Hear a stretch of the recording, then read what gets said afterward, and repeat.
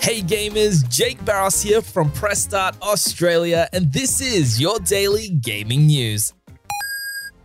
A Twitter user by the name of Dusk Golem has posted what they claimed were verified screenshots of an in-development Silent Hill game.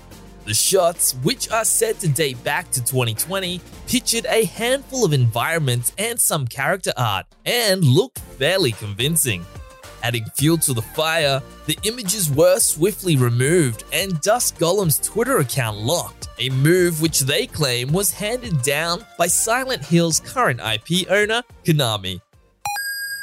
In other leaks, games journalist and frequent tea spiller Jeff Grubb is back at it again, this time with a sneaky leak of the potential new title for EA and Respawn Entertainment's upcoming sequel to Star Wars Jedi Fallen Order, believed to be called Star Wars Jedi Survivor.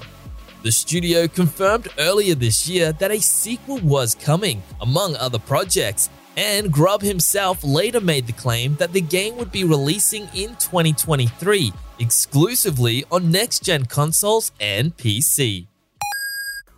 EA has made the decision to fold Codemasters Cheshire, which it acquired alongside the rest of Codemasters earlier last year, into Criterion Games. Criterion, which is currently hard at work on the newest Need for Speed game, will now be split across its original location in Guildford, UK and Cheshire, and will continue to work on the future of the Need for Speed franchise in this new capacity. The report claims that the merger has not resulted into any redundancies. For the latest gaming news, bargains, reviews, and all things gaming, check out pressstar.com.au. Spoken Layer.